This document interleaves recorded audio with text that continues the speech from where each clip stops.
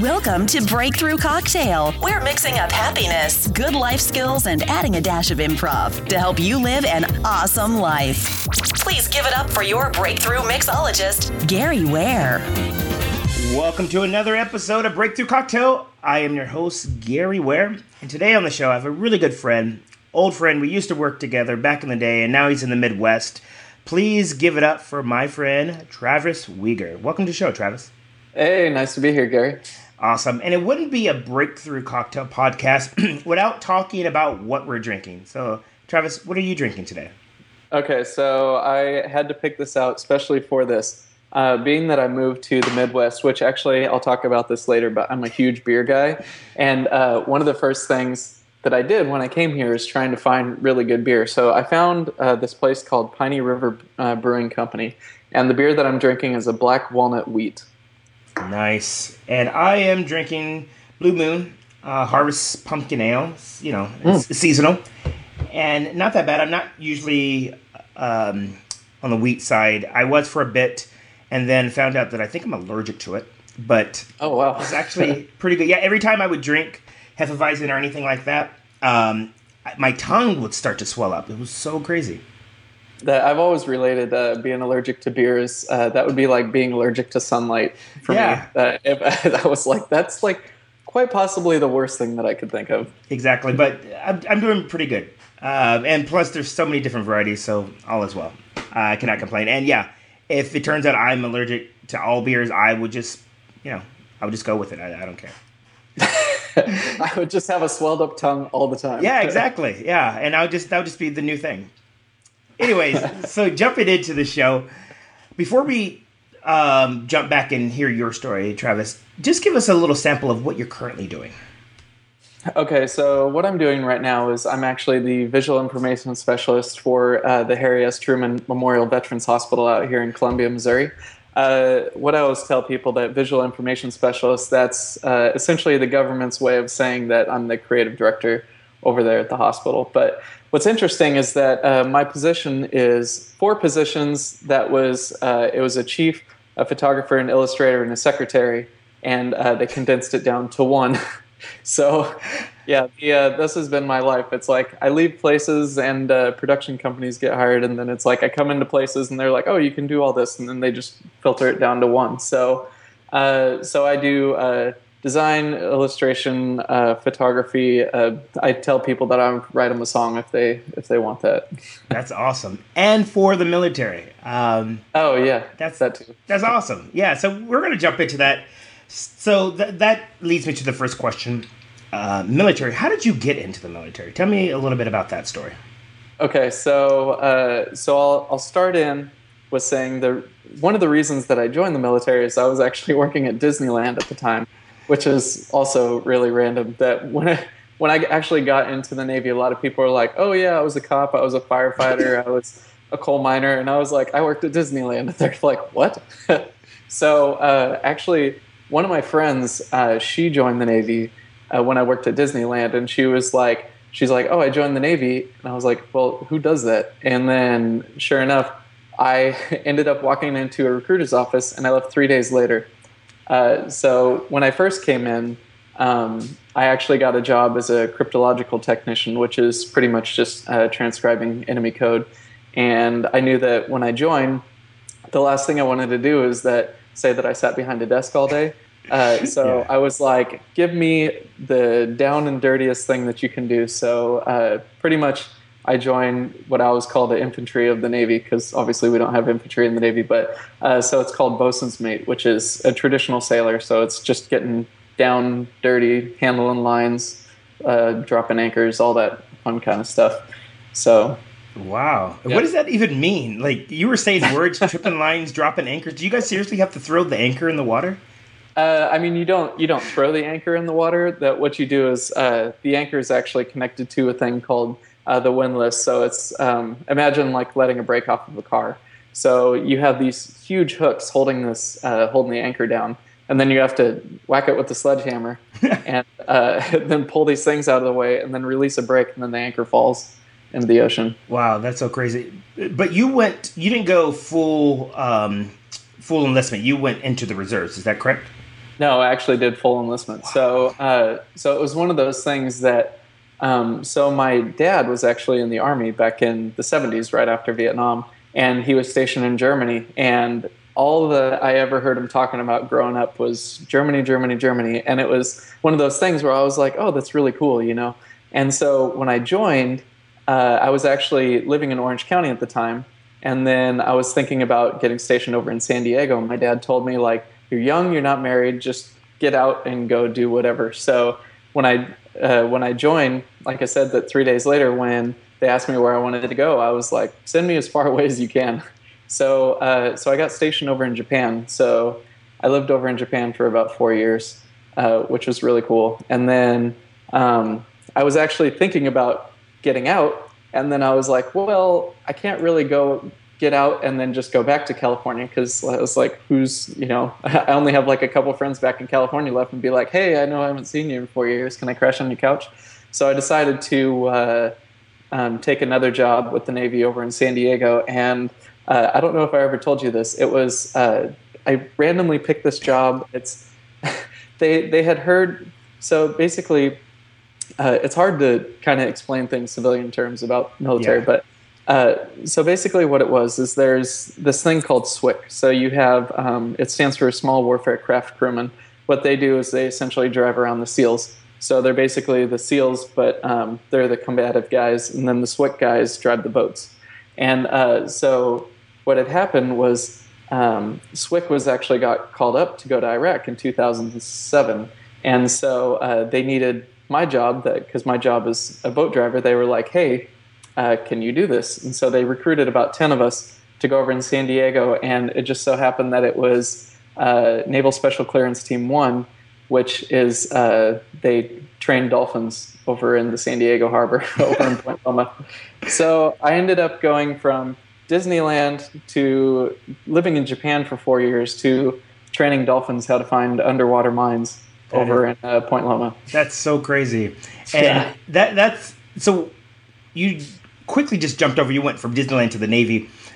Was the reasoning behind going into the Navy was you were just ready to travel? Were you just done with Disneyland? What was more of the mindset there?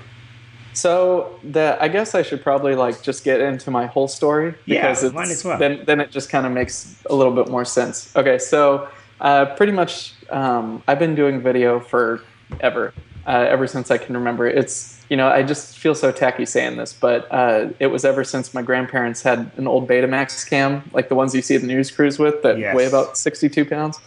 So they gave me that, and I remember I was filming my sister's Barbies and all that kind of stuff, crashing their Corvette cars and all this kind of stuff, because I was like, hey, I don't know what else to film.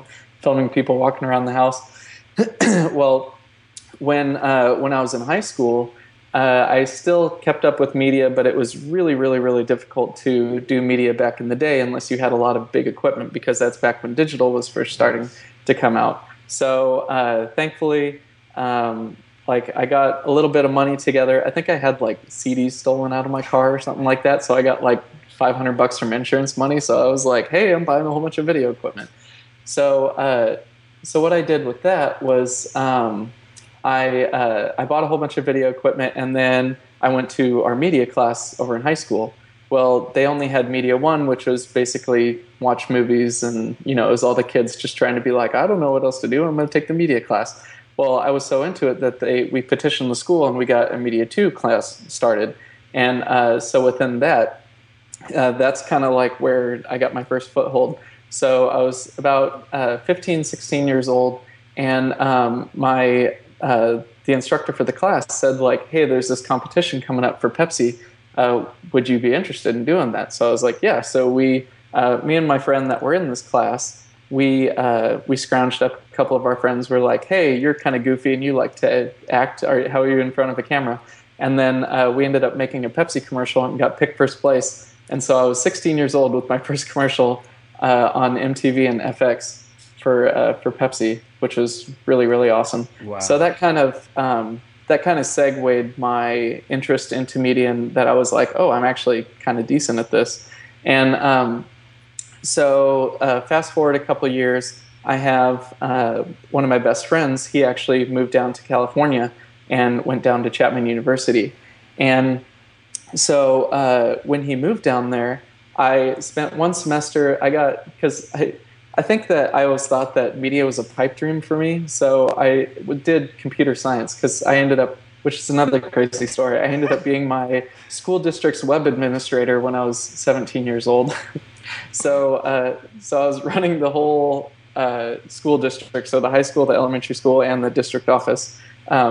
So I ended up getting a full ride to a junior college, which I didn't know that was possible. But so I did that for a little while, for one semester, and I was like, I just don't want to be here. Like, California is where I want to be because I grew up in Oregon, and which actually, small town, by the way, 1,285 people. Wow. Yeah. No wonder you were the web administrator for the school. Yeah, exactly. They're like, so we got like you and Jim Bob. Like, Jim Bob doesn't know how to do anything but bang rocks, and I'm like, oh, I think I can use a computer. Yeah, why not? But so anyways, so I did one semester up there, and I decided like I just didn't want to do this. I want to move to California, and then this was 3 years before the Navy because I joined the Navy at 21. So I woke up, or I remember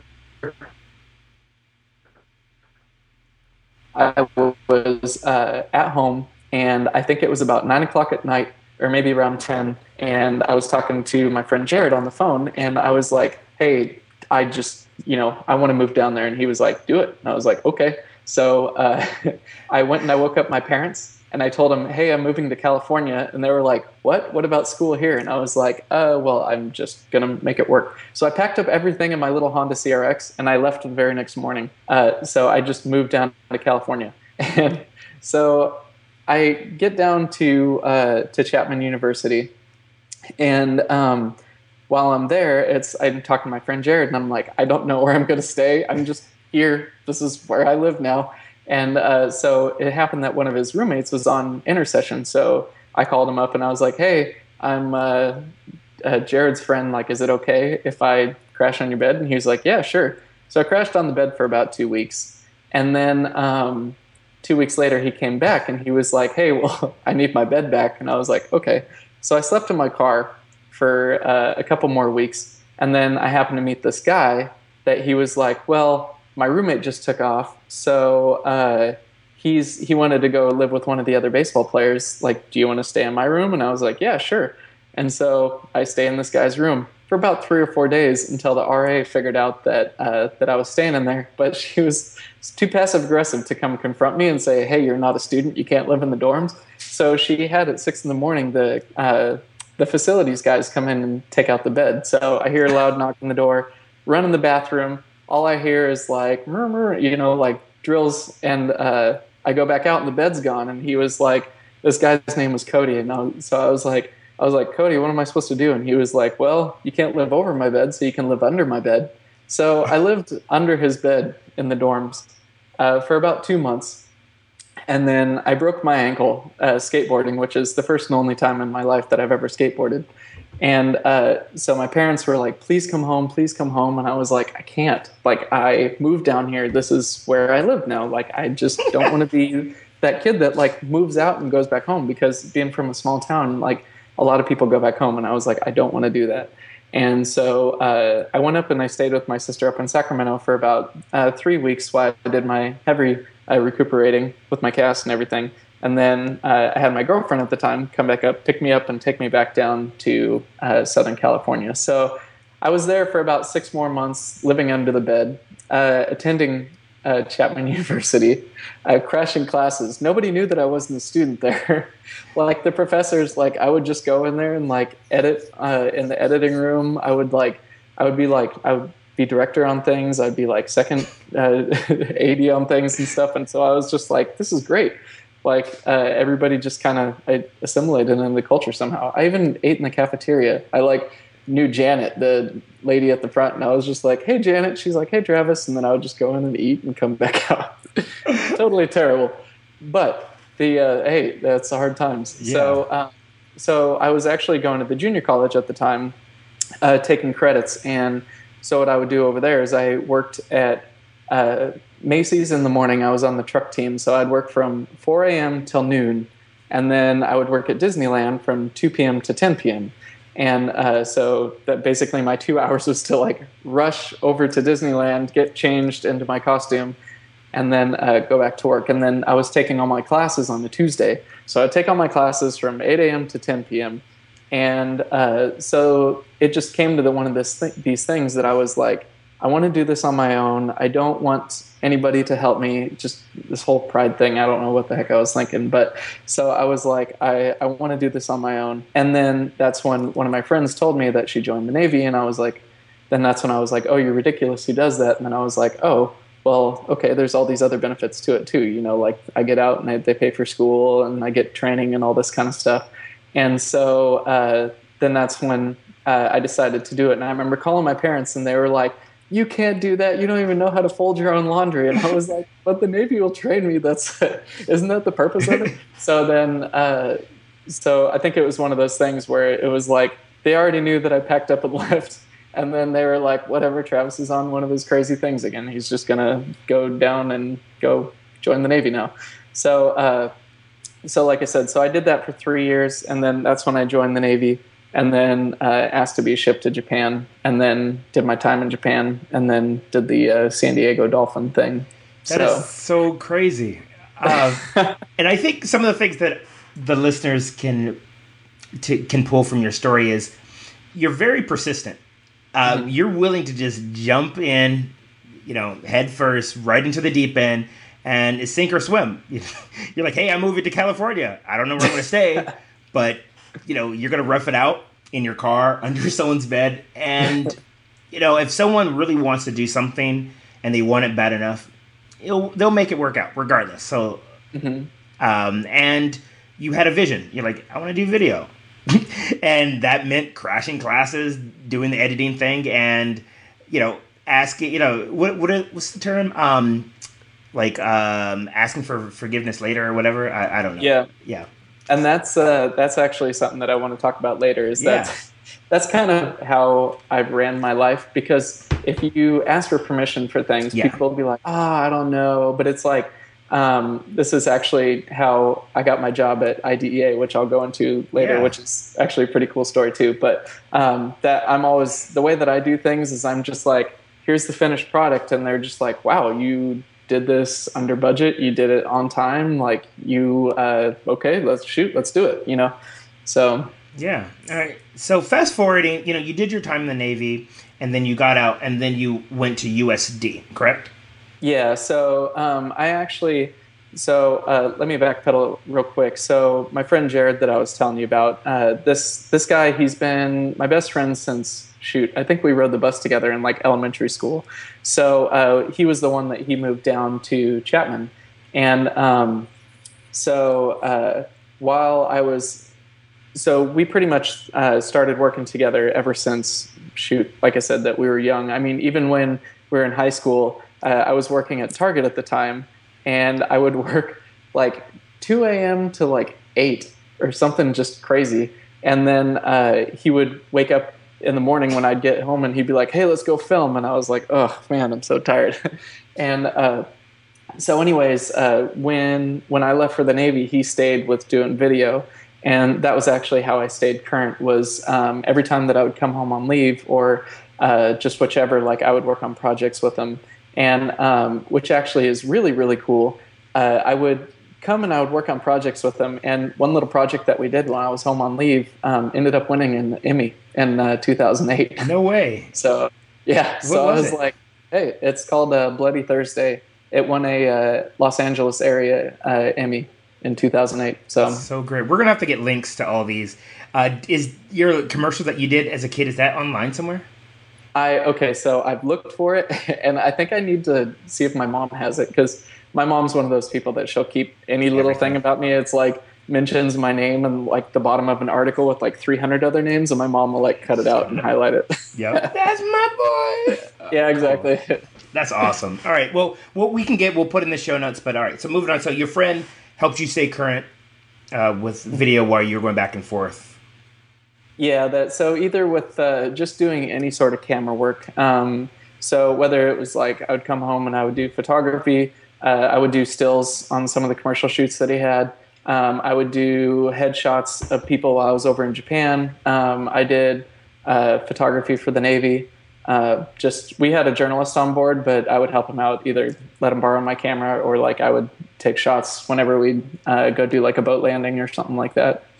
So that's great. And so how did you decide you want to go back to school? Okay, so so the reason that I joined the Navy in the first place was to go to school. And like I was saying, that I just knew that it wasn't possible to do it on my own. And I was just completely overwhelmed. And school actually took a backseat to working, because I was like, well, I got to make money. And unfortunately, I got to pay for school. And it's not working all the same. But so when I got out of the Navy, I started working at a restaurant around up in La Jolla. And so I was like, okay, so this is going to be my job, and I'm going to go to school, because I went to Mesa College, the junior college. Mm-hmm. And so I ended up picking up another restaurant job, because I was like, oh, it'd be nice to have more money. And then I found myself, I was getting sucked back into working, and I was like, no, I have to finish school. So the way that I kind of resolved that issue is that I just got extremely involved in school, and that just was doing everything I could to do whatever to kind of keep myself entertained. And I ended up, which is really cool.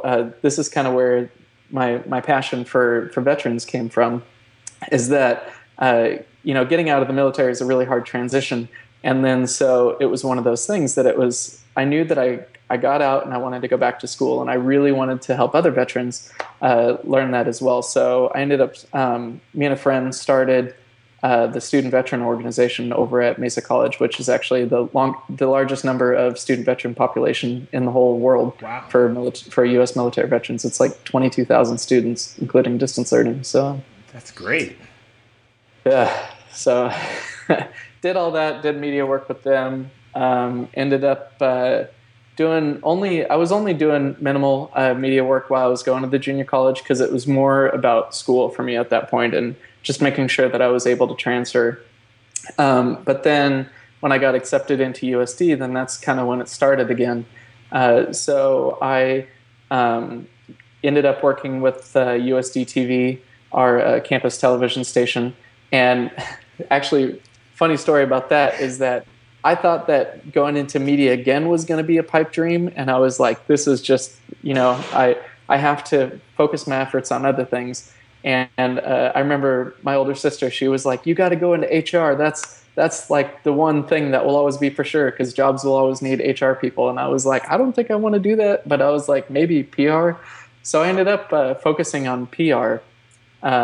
So I ended up being the public relations director for Associated Students for USD. And then I was the public relations director for the campus TV station, and then a couple other things. Then I actually ended up getting my internship at IDEA. Mm-hmm. Well, actually, it was Bailey Garner at the time. And I was a PR intern, because I remember she was my mentor at the time. It was Lizzie Youngkin. Yeah. That she came and talked to our class, and I was like, oh, this is kind of a cool little thing. And they showed a video that they did for the, I think it's the 20 at 20 or something that they had for Seaport Village. Yep. So I was like, oh, okay, like this is pretty cool.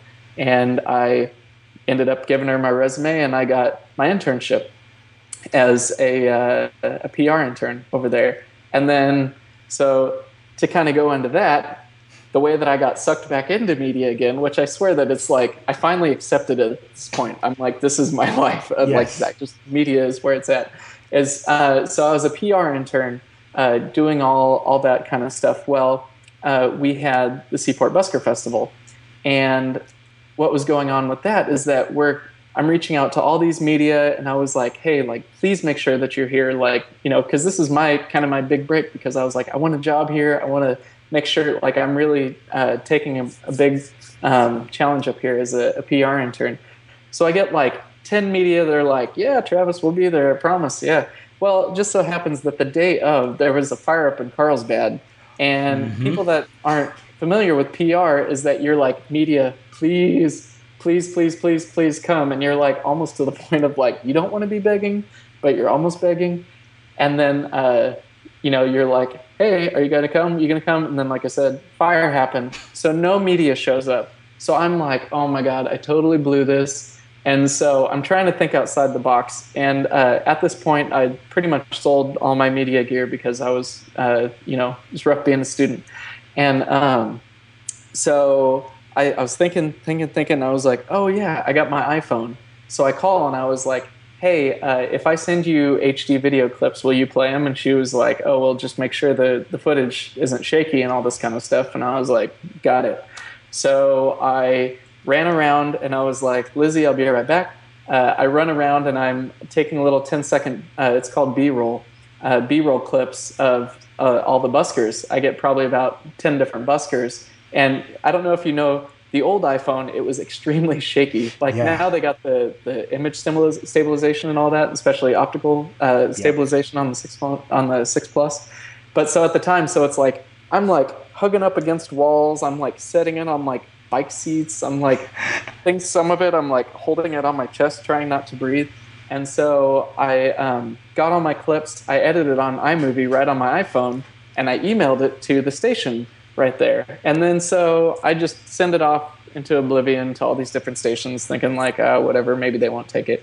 Well, the very next day, Lizzie comes over and she was like, oh my God, your stuff from your phone got on the news. And so my phone clips ended up getting on the news, which I actually have on my YouTube, so you can put a link to that too. Yeah, that is dope. Yeah, so then, so I ended up doing more video work as a PR intern. So I'm doing like sizzle reels and all this kind of stuff and like events. And I'm actually like running around with our camera and all this kind of stuff. And I was like, oh, maybe they'll love me for this. And so the chief creative officer over there, Ryan Berman, he actually told me one day, I think it was around 3:00, and my internship time ended at 4. And so he was like, hey, I want to talk to you. And I was like, okay. And that was like all that he said. I was like, am I in trouble? Like, what's going on? But I was like, I was intrigued. And so I was like, whatever, I'll put myself outside of my comfort zone and see what happens. And so I'm sitting there. I'm like done with all my work. I say probably around 6:00, I like finished everything that I possibly could finish. And by that time I was just like, all right, so what do I do now? So I'm sitting there around 7:00. I go over there and I was like, poke my head around, and I'm like scared because I'm an intern. I was like, hey Ryan, just want to let you know I'm still here if you still want to talk. He's like, okay.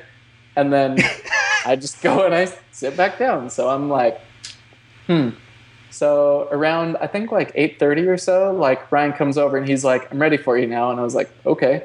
And so pulls me into his office and he was like, he goes, hey, so I've been hearing that you've been doing a lot of video work for the PR team. And I was like, yeah.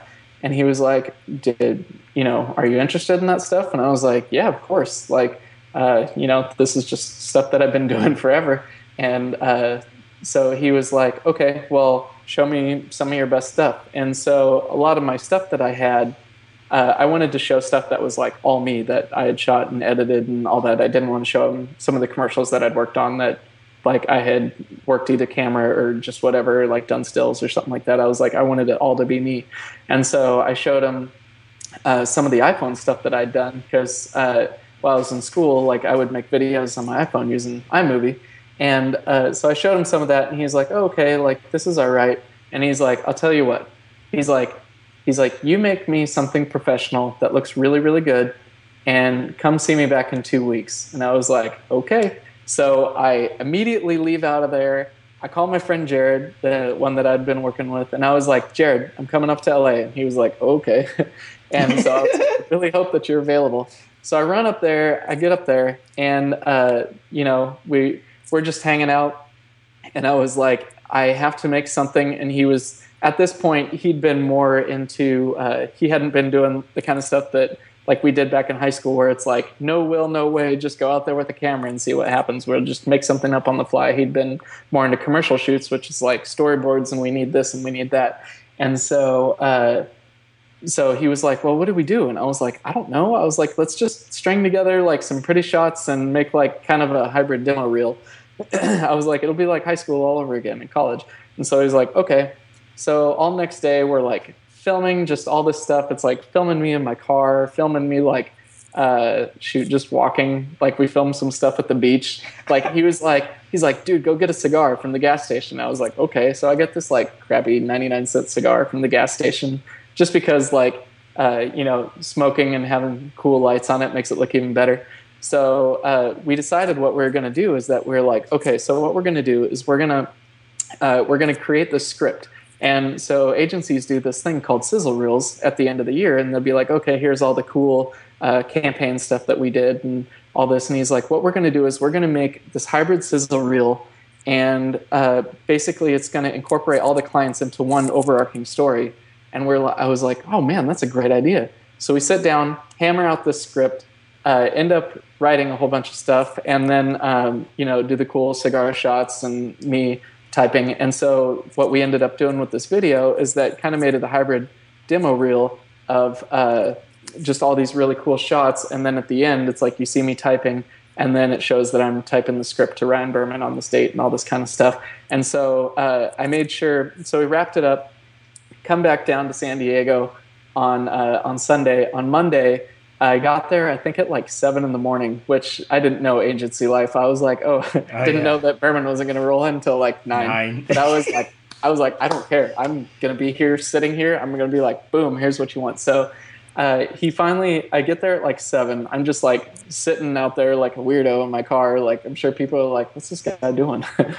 He's doing the drugs. Yeah. So I'm like, I decide to, like, I'm sitting there, and then I see Berman roll in. I go upstairs just casually being like, oh, hey, what's up? I just so happen to get here the same time as you. Yeah. And so I was like, hey, I got this thing. He's like, all right, let's see it. So he puts it in his computer, watches, it was the 2-minute video of the pretty shots and me smoking the cigar and then the script. And then it ends, and then I throw down the script on his table, and I was like, here's the script. Here's all the clients that we'll use, that because I still didn't know all of our client lists, but it's like I found it online. So I was like, researched the heck out of the company. I was like, here's what we're going to do. Here's the budget. I called all these companies. Here's how much it would cost to outsource this, to get cameras and camera people and all this kind of stuff. And I was like, here you go. And he was like, cool. He's like, I'll give you a call in a week. And then I got my offer to start there full time, I think like 2 weeks later. Yep. I remember that. Yeah. So, and what's interesting that too is that I was still in the reserves, which, I mean, I still am in the reserves. So I had to do my 3 months of like training because I'd been putting it off since I was in school this whole time. So I think I stopped my internship on like May 15th, and they wanted me to start in June, but I had to do my stuff with the Navy. So I ended up having to I like graduated in June and then went immediately to go do Navy stuff over in Virginia. So it's like boom, boom, boom, doing that. And then it's like I come back and then started like 2 days later. And then that's when the whole onslaught started, which we were talking about before the show, is that like I show up there and then they're like, hey, welcome back. So we have this pitch that's due next week and we want to create a 5-minute profile video. And I was like, oh, okay. And they're like, this is John Sauter. He's the guy that you're going to be working with. And then here's his cameraman. And so they're like, have fun. And I was like, okay. Mm-hmm. And then so we hammered out a 5-minute video, actually a 5-minute, a 3-minute, and a 2-minute cut in, what was it? Like between the Sauter and I, we did, I think like 150 hours or something like that. Like, yeah, so it was literally just right into it. But it was a great learning experience. Yeah. It was a lot of fun. I think some of the takeaways here is you're fearless. And people just need to be fearless. Like, whatever. It could fail. You could fall on your butt. But, yeah, who cares? Just go out there, see what happens. What's the worst that can happen? Mm-hmm. Exactly. And that's kind of, and my big thing is that people notice hard work. Actually, I say that one advantage that I've always had from the military is that in the military you get put into leadership positions really early on.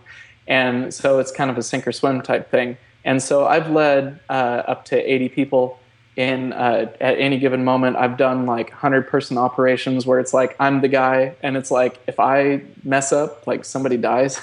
And so it's one of those things where it's like you really, really, really have to be on point on a lot of things.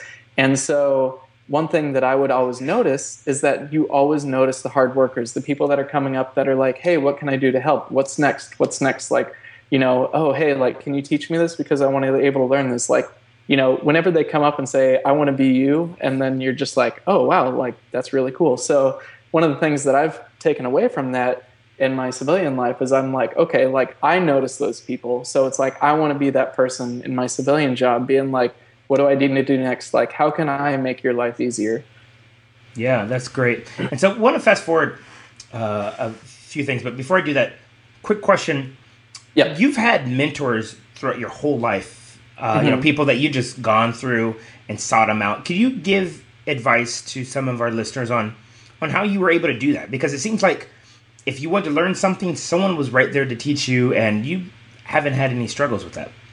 I think my biggest things is that, like, I always try to put ego second to everything, and I really try to live off the thing of, if you're the smartest person in the room, you're in the wrong room. Mm-hmm. So that's one of those things that it's like I always try to surround myself with more successful people than myself, because one way that I look at it is it's like it's not really that fun. If you're like the most successful person in the room, it's like cool. I mean, you can like brag, but that really doesn't do anything. Like, I don't want to be that guy. So it's like I like being the least successful person in the room. And so I'm always looking for people that are like more creative than myself, the people that are smarter than myself, that like my girlfriend, she's a doctor. She's way smarter than me. And I'm like, hey, what better can you get than that? So that's always been one thing, is it's, trying to find somebody to help mentor with that. Egos aside, I like that. Oh yeah, that's always one thing that I've always tried to do. And two, I always see, and I see this a lot with creatives especially, is that like people get really upset when you critique their work, and that's like one thing that there's a saying in film: "Don't be afraid to kill your baby." It's like, you're like, this is the best scene I've ever made in my entire life, and then your creative director looks at it and goes, no, that we don't need that. Take it out. So you got to put your ego aside and be like, okay, like, I'm sorry, that was my baby, but take it out. And the way that I look at it too is that like you can always use it for your portfolio. If you think that it's the best thing that you've ever done, then just save it for later. So there's been plenty of things that I've had to take out that I could get really upset or really irritable about it and be like, oh, whatever, and just delete it. But it's like, I'll save it for later, and then it helps me out later on the line because I can throw it in something else that might be more appropriate. And then they're like, wow, this looks great. And it's like, thanks, that was the part you hated before, but whatever, now it works. Now it works. Mm-hmm. That's great. All right. So fast forward a bit. So you did your stint in IDEA, and then how did you get into the military? Back to the military, working for the military. Okay, so what it was, I was, like I said, I still stayed in the reserves after I got out in 2008. And I was extremely fortunate that I didn't get called up to deploy or any of that stuff. They let me put things off because you do your 1 week in a month and then you do your 2 weeks training a year. And they let me take my 2 weeks and do it all in 3 months after I graduated because I was like, please, please, please, I just want to finish. I actually turned down a 3-month deployment to Antarctica, which I was like, man, that would have been cool. But then I was like, well, school, got to finish that little thing. But so what had happened is that we got called up to deploy. And I think it was April that we got the notice, and then we had to leave in May. And so that was one of those things is I went up to my creative director at the time and I was like, this is really weird and you probably never experienced this, but I have to go deploy. And he was like, I don't even know what to say to that. And I was like, I don't either. I was like, because I deployed a lot when I was active duty. And so I think I'd done like 4 or 5 deployments when I was active duty. And that's just how it is. And it's like reserve side, I hadn't deployed before. So I was like, so how do we do this? So it's like I'm looking up online, like it's called USERA. It's the United Uniformed Services of something that, the employment laws. And so I was like, hey, like here's how we work through this. And they were absolutely great. Like it was amazing that the owners of the company were like, we're going to miss the heck out of you. Like, that it was just awesome. And so what had happened is that, so I got called up to deploy And then we did our training over in, I was in Mississippi, Louisiana, Delaware, Virginia. I was in like North Carolina. Like I was all over the place, like doing all these trainings. And then so once again, somehow my life comes down to short fuses. 3 days before we were supposed to leave to go overseas, because I was supposed to be, we're supposed to go be over in the Middle East. That's when sequestration happened. And then that's when the whole government shutdown happened. And then they were like, hey, sorry to tell you, but we completely lost all your funding and you have to go home. So, so we ended up going home. And so while I was deployed, I saw this opportunity over at the VA. And I was like, well, I really, really, really, really like the agency job. And this is what I thought that I was going to be doing for the rest of my life. But I was like, I miss working with veterans. Because like I said, that starting up the veteran organization, which I started that over at USD as well. And so I just decided, okay, so this is my calling, go back and go work with veterans. And so I came back and I was like, hey guys, I'm really, really sorry about this, but I was like, I'm going to have to put in my notice because I got this other job. And they were very understanding about it. And everybody was extremely supportive. But I took it, and it's here in Missouri, which I'd never even been to the Midwest. I couldn't have even told you where Missouri was, to be honest. Which I don't know if that's, I blame my elementary school teacher if that's showing me where Missouri was. Yeah. So I ended up taking this job. I really didn't tell anybody because it was short fused.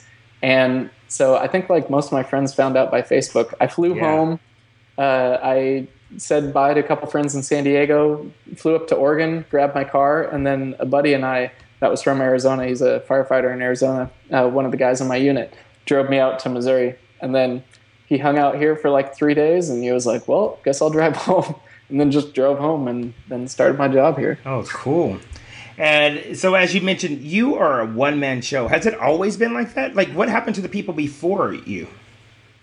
What do you mean, like in terms of video, or? Yeah, for everything, because you said there were like 4 different positions, and then they like, oh no, Travis can do everything. Oh, yeah. So what they ended up doing is that they just kept condensing it down. So it was 4 to 2, and then those 2 retired, and then they just condensed it down to 1. So it was just one of those things that they wanted somebody that could do everything, and I'd do everything, and that's always been like my little. My marketing shtick is that I'm like, hey, I'm your all-in-one guy. I can save you money. I can do it faster than a team because there's no collaboration. It's just me. So, yeah. Nice. The only thing I can't do faster is editing, because if you have like 3 people editing, that's a lot faster. But yeah, makes that's sense. beside the point. Yeah, yeah, exactly. So moving along. So how do you like it? How do you like it being a one-man show? You did the agency life. You did like a whole bunch of other stuff. What's that like? Let's talk about that real quick. So I really miss agency life because like being around creatives, like my whole life, I always felt a little bit of an outcast because I was like, especially growing up in a small town, it's like a lot of people there are very blue collar. Like both of my brother-in-laws are loggers. You know, like that's. So to be a creative around that, people were like, you're different. And I was like, I know, I feel different. And then it's like when I got to IDEA around all the other creatives, I was like, oh my God, you guys, there's like 30 of me. This is fantastic. Yeah. And it's like Zoolander. I don't know if you've seen Zoolander. Oh yeah, we actually get in gasoline fights over there. yeah, exactly. Or the part when he went back to the coal mines with his brothers. Oh yeah. I got the black lung pop. Merman. That's whenever I go home, I'm just like, Merman. Oh, and if you haven't seen that clip, we'll definitely put that in the show notes as well. That's like one of my favorite clips from Zoolander. I love it. I'm thinking, but see, I can switch it. I can be like, add man, father. Yeah. Oh, that is awesome. Cool. Yeah, totally get it. So yeah, so when I ended up getting this job here, it's like I said, that just kept with the one-man show, and it worked out for me. So awesome. And one other thing I want to touch on is you just filmed a documentary, correct? I'm working on it. Finishing a documentary. Yeah. The Man, it's one of those things that I'm doing in my free time, and it's so much fun. What it's on is the Honor Flight, which for people that aren't familiar with the Honor Flight is basically after World War II, the veterans they basically just got home and they went back to work. There was no welcome home. There was no the VA wasn't even around back then. They weren't a cabinet level position, so they were called something else, and I should actually know this, but I can't remember it right offhand. But so basically, everybody just came home and they went right back to work. And so it wasn't until I think about 10 years ago they built the World War II Memorial over in Washington, D.C. So what they're doing now is that they're flying all these World War II veterans all across the country over to D.C. And then so they go see the World War II Memorial, they go see the Korean and the Vietnam Veteran Memorial, they go see the Changing of the Guard over there, and just a whole bunch of other fantastic things. And it's a great opportunity. Like some of these, I think my favorite story from that is that I worked all day Monday. So I woke up at 6, worked all day Monday, prepped my shoot, ended up starting shooting at midnight on Tuesday. So yeah, going into Tuesday. And then it's 48 hours, and then I wrapped shooting of filming this 96-year-old man at like 4 a.m. And so it was 48 hours straight, and I was like dying. I'm like dozing off and all this stuff, and this 96-year-old guy, he's just sitting there like perky and everything, and I was like, "Are you even tired?" And he's like, "Nope." I was like, "Wow." How'd you get set up with that?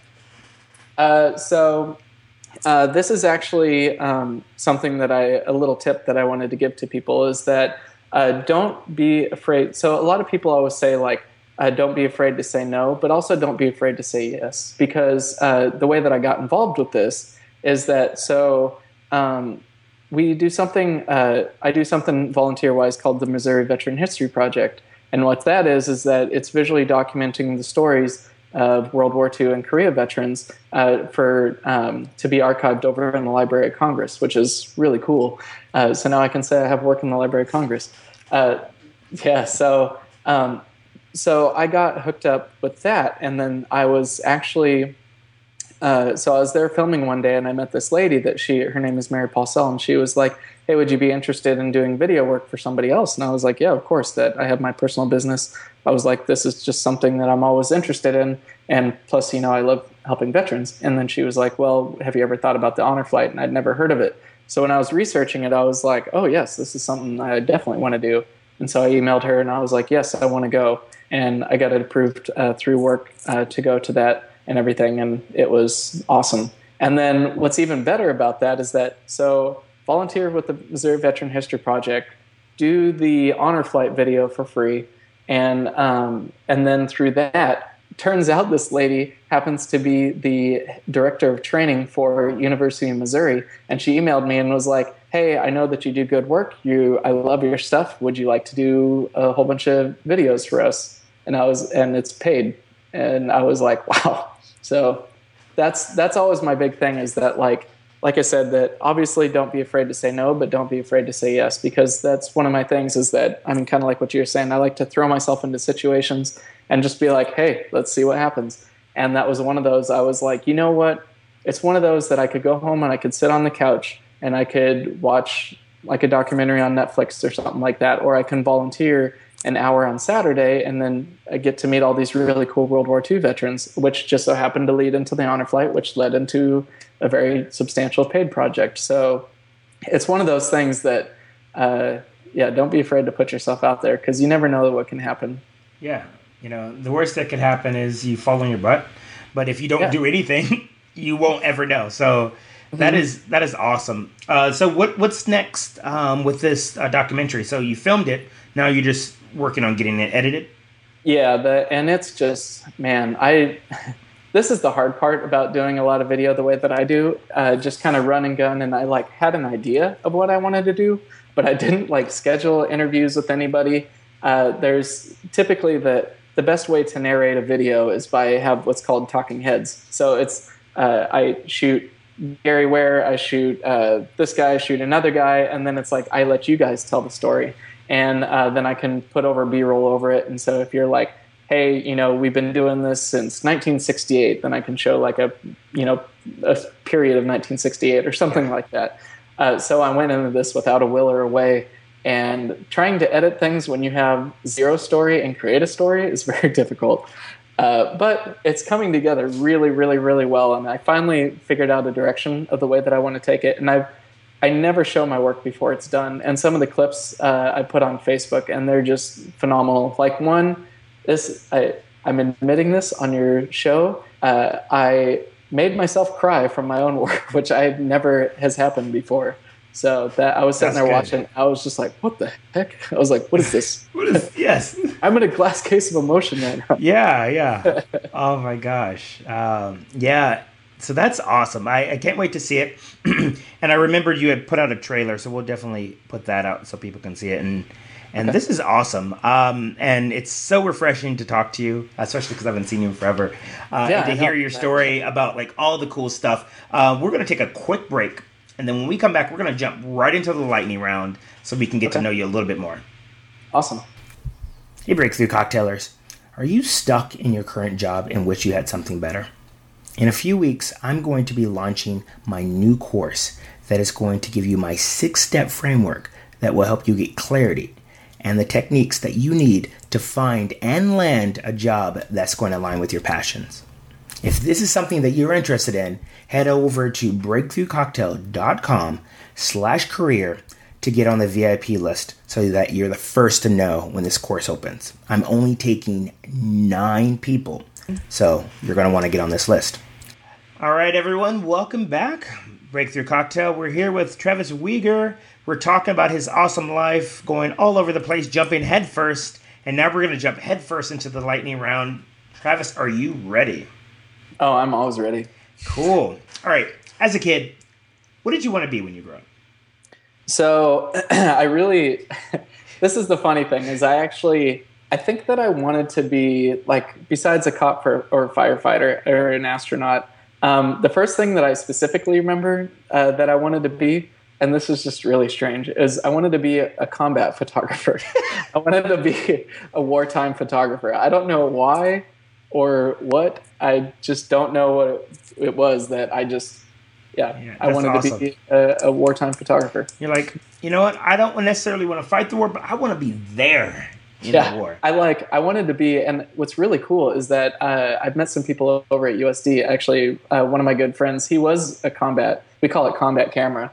But it's cool. It's like they're right up there on the front line. So rather than carrying a weapon, they carry a camera, and they'll just be like right up there next to the guys that are shooting over the dirt, just filming them. Yeah, that is completely dangerous. I was at the San Diego Film Festival recently and watching the shorts, and there was one that was on combat photography, and it was like completely amazing. And one guy, he's like missing legs, and because he was at war, like documenting that stuff. So yeah, dude, way to go. You talked about a lot of success.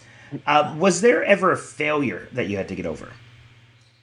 I think the biggest one that was really difficult for me was, like I told you before, was when I broke my ankle. That was kind of the pivotal point to where I was like, do I go home? Do I stay here? And like I said, that my parents were like egging me on. I mean, if you could imagine like having a kid that just moved one day and then he breaks his ankle, then it's like, see, I told you, this is your sign to come home. And so that was one of the things that I decided I needed to stick with it. And because who knows, I might be completely in a different situation today if I would have gone home. Yeah, I know. You might be a logger. Yeah, I might be cutting trees. Yeah. You would see me on TV eventually. I'd be on Axemen. Yeah, exactly. Just with a little bit of dip spit. Yeah, exactly. Do you have any hobbies or things that you like to do in your spare time? So I'm really big into fitness. I try to work out at least twice a day. So I work out after work every day, and then I swim on Tuesday, Thursday, and then I do road biking. You should actually see my bike behind me. So I do that on the weekends, and which actually I'm doing a new workout now called it's a PAP workout. It's post-activation potentiation, which is a really sciencey version of workout, which you do a resistance move, a explosive move, and then 2 isometrics or like a holds or whatever. So crazy. Yeah, so that's my thing, and also I really enjoy homebrewing. Yeah, exactly. And how long have you been homebrewing? About 2 years now. Great. And why did you get into it? Shoot. I think so the reason that I got into homebrewing is that I was there was this beer that I tried back in 2002. It was from Alcatraz Brewing up in Orange, California, and it was a pumpkin porter. And I was like, man, this is the best beer I've ever had. And I would go back every single year and be like, do you guys have that? And they were like, no, we don't have that. And then I think after like 7 years later, I went back and I was like, do you guys have that? And they were like, we still get people coming in asking for this beer. And I was like, well, why don't you make it? And so I was like, whatever, I'm going to make my own beer.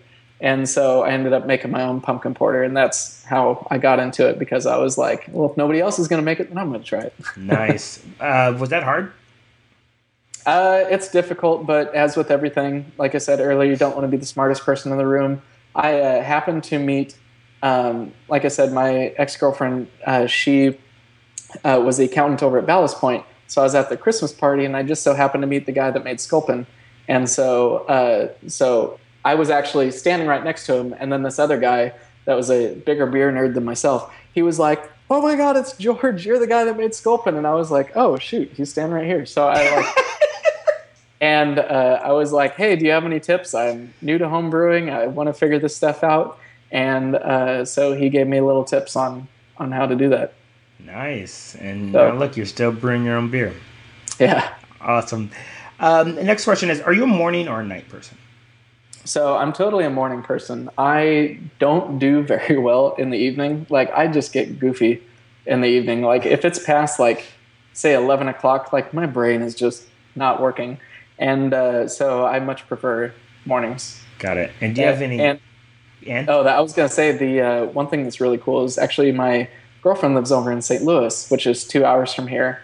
And so on Sunday, because I have to go to work at Monday at 8 a.m., so she's always like, hey, you're going to leave Sunday night. And I tried that once, and I was totally falling asleep on the freeway. And so I ended up doing mornings. And then so Monday mornings are my breakthrough cocktail days where I get to hang out with Gary Ware. Whoop, whoop, whoop. Love it. Yeah.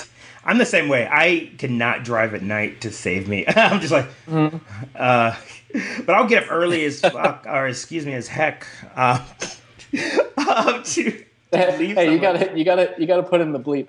I know exactly. Even more funny. We're still a clean podcast. Anyways, yeah, and I'm totally a morning person. All right, a few more questions is: are there any books that you've read that have been influential in your life? I read 4 Hour Workweek recently by Tim Ferriss, right? Yeah. And that was really influential on a lot of things. And that one thing that I've noticed about the book is it's a lot of, it seems like bragging a little bit, so that can put people off. Yeah. But also, like, you have to look at it as in, like, okay, like, he's explaining his story, and maybe this is just the best way that he knows how to. And it seems like he's a very driven person. So he's like, here's how I did it. You can have all this stuff too. Like, he's like, what is it? I'm writing my book as I'm like kickboxing in like Taiwan or something like that. I was like, okay, touche. Yeah, exactly. But I just got a world record for, was it tango dancing or something like that? Yeah, so I was just like, ridiculous. Okay. Yeah. But the one thing that I thought was really great about that book is that, and I'm really trying to get better at this, about talking about not putting out fires all the time, because it's like the more that you respond to clients, the more that they'll be, I guess, needy in a way. So it's like, if you're like, I only answer my emails between 2 and 3 every day, don't like eat lunch and check your emails. Don't like make that the first thing that you do in the day. Only do it one time in the day, and then everybody will soon figure it out that, okay, like, I need to make this relevant because I don't want to waste his time. Yep. So the world's not going to end. Yeah, exactly. Just because you missed that email. That I've gotten some crazy emails that you're just like, really? Yeah. But yeah, but you have to take it in stride. Yeah. That I would say that it's educating the client, because you never know that sometimes that, especially when you've been in your field for a really long time, you start like spitting out acronyms and all this kind of stuff, and you just assume like everybody knows this stuff, and then you got to remember like, oh, this is the reason that they hired me, because they don't know. So you have to be like, okay, like, well, maybe this is a different way that we can take it, and you can try to figure out this, and I try to figure out this or something. Yeah. I don't know. That's awesome. A few more questions, and then I'm going to let you go. Okay. If you had to pick out 3 songs from the soundtrack of your life, what 3 songs would you choose? So this is one that whenever people ask me this kind of stuff, that like, I would say the first one that comes to mind is a song called I Remember by A Day to Remember. It's a really cool song. It's talking about, and it's neat. Like, I've actually, I don't want to sound like a hipster, but I've been listening to these guys forever. Like since their first CD came out in 2004, and then their first non-indie label one came out in 2007, which I was actually at their show, and I think it was in like 2011.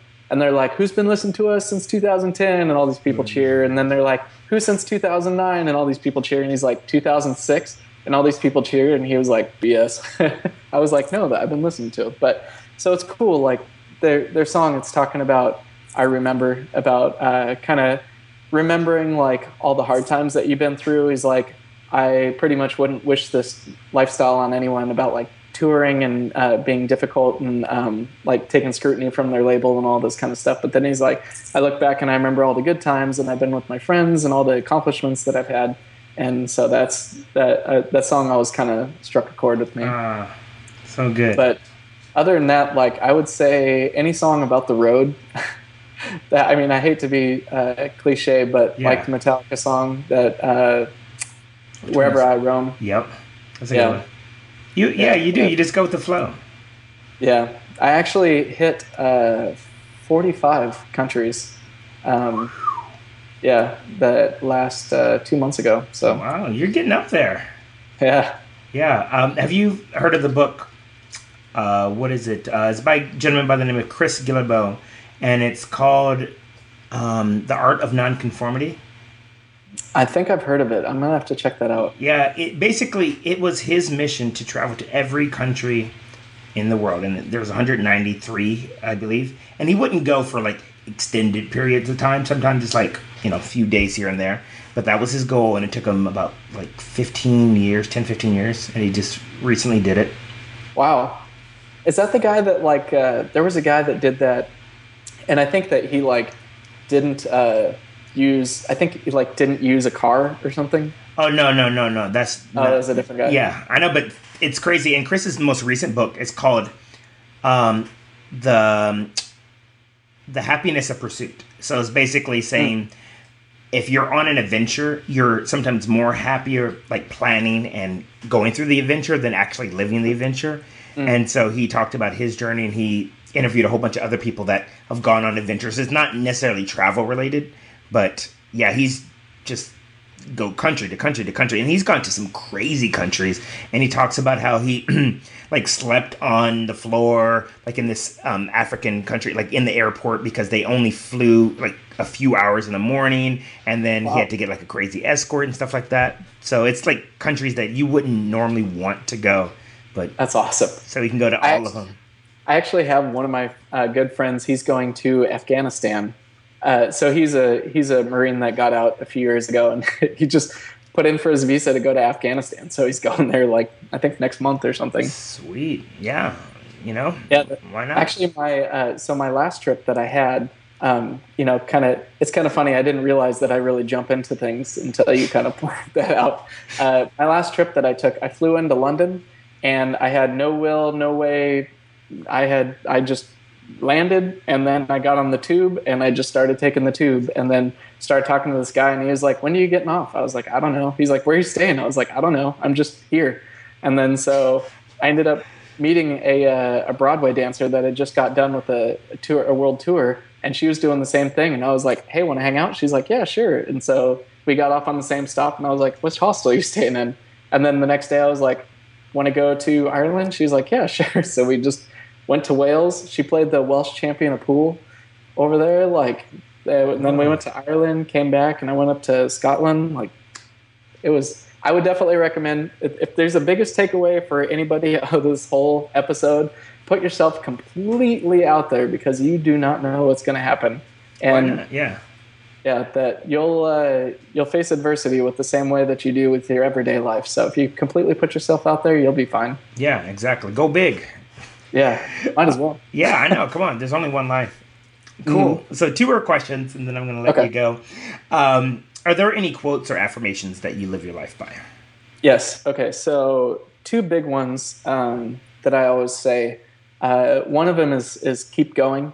And I don't know who that's by. I saw that somewhere. I think I saw it on just online somewhere. And so I had that as my wallpaper on my phone for a long time. And especially during my trip, even I was like getting sort of burnt out. I was like, I'm just going to hang out in London the next couple of days. Then I looked at my phone and it said, keep going. And I was like, that's right. I'm just got to do this. And so then I went up to Scotland, and so that's like always been one of the big things that I've always tried to do, is just keep going, just keep pushing yourself. Like, you never know like where your end is if you don't push yourself. Like, that there's absolutely nothing bad that can happen from that. So if you put yourself out there, good things can happen. Awesome. And then another one that is probably one of my most favorite quotes, and I actually have this hanging directly above my computer in my office, just in case. It says, the most dangerous phrase in the language is, we've always done it this way. Which is ironic. It was a rear admiral, so a Navy woman that said that. So I was like, hey, that's even better. A quote by a Navy person. I had no idea. But yeah, so don't be afraid to kind of challenge things. And, if somebody says do something one way, try it out. If it doesn't work, or if you have a better idea, just be like, hey, what if we try it this way? Yeah, why not? Cool. Yeah. Sweet. And then the last question is, you've given so much advice, but if you can distill one tip or one piece of advice that our listeners can take right now that will help them get more clarity and find their passion and live an awesome life, what would that be? Okay, since I've already said all the other stuff, I'm going to kind of take this a different direction. And I want to make this a 2-parter, because this has always just been a huge thing for me, especially coming from the background that I have. I came from a very blue-collar background. So I would say the biggest one is that network with people and never discriminate. Be awesome to everybody, because you never know. The guy that's standing next to you that's at the networking event that's wearing like shorts and flip-flops might be the owner of the building or whatever. Like, you never know. So don't immediately like judge and think, okay, I got to go talk to the guy in the suit or whatever, or the woman in the suit. Like, just be open to all sorts of things. And then the other one, which is a really big one too, because I have been in this position, and our awesome office queen, as they call her, Melina, over at IDEA, is that be friends with the gatekeepers. The gatekeepers, the secretaries, the assistants, they are the ones that will allow you access to everything. So whether you're an entrepreneur or you're just anybody looking for any sort of, if you're looking for a job, whatever, if you put the time and the effort into getting to know the person that basically controls the phone line for the rest of the office. So yeah, then that way when you call, then you can be like, hey, what's going on? Like, I'm really sorry. Like, I'm a little busy. Like, do you mind if you transfer me over to Gary? And say, if Gary's not there, oh, okay, sorry, Gary wasn't there. Like, maybe we can transfer over to this other person. And if they don't know you, or if they think that you just bugged them off and shoved them off, then they'd be like, oh, okay, sorry, I wasn't there. Click. Voicemail. Yeah, exactly. So yeah, that be awesome to everybody. Be awesome to yourself. Respect yourself. Put yourself out there. Try new things. Try something today that you have never, ever, ever tried. Yes. Just if you come up to a situation and you say, I've never done this before, I don't feel comfortable, that means you need to do it. And that's something that you need to try. Yep. And yeah, things just have a way of working out. Mm-hmm. Because you never know. You try it and say that you think that you failed, but maybe you met somebody, and maybe that one person will be somebody that will introduce you to somebody else, that'll introduce you to somebody else that will soon, who knows, maybe be your new boss, maybe a new client, maybe you never know. Yeah. Maybe your future wife or husband. You never know. Boom. So that is awesome. Travis, this is a pleasure. It's so much fun catching up with you, and I really appreciate you coming on the show. Before we say goodbye, if you could just let our audience know where they can get in touch with you. Okay, so the best way to get in touch with me, and especially if you want to see some of the videos that we've been talking about or whatever, that'll obviously be down in the links. But my website is www.travisweger.net. So that's TravisWeger.net. So, yeah. Nice. Cool. All right. Well, and for everyone else, thank you for listening to another awesome episode of Breakthrough Cocktail. As we mentioned, you can find all of the stuff that we talked about in the show notes. So make sure you go over to the website. And until next time, everyone, stay awesome. You've been listening to Breakthrough Cocktail. If you liked what you heard, be sure to visit www.breakthroughcocktail.com/newsletter to sign up for the Insider Newsletter. As a subscriber, you'll get instant access to exclusive content and frequent doses of happiness. See you there. Until then, stay awesome.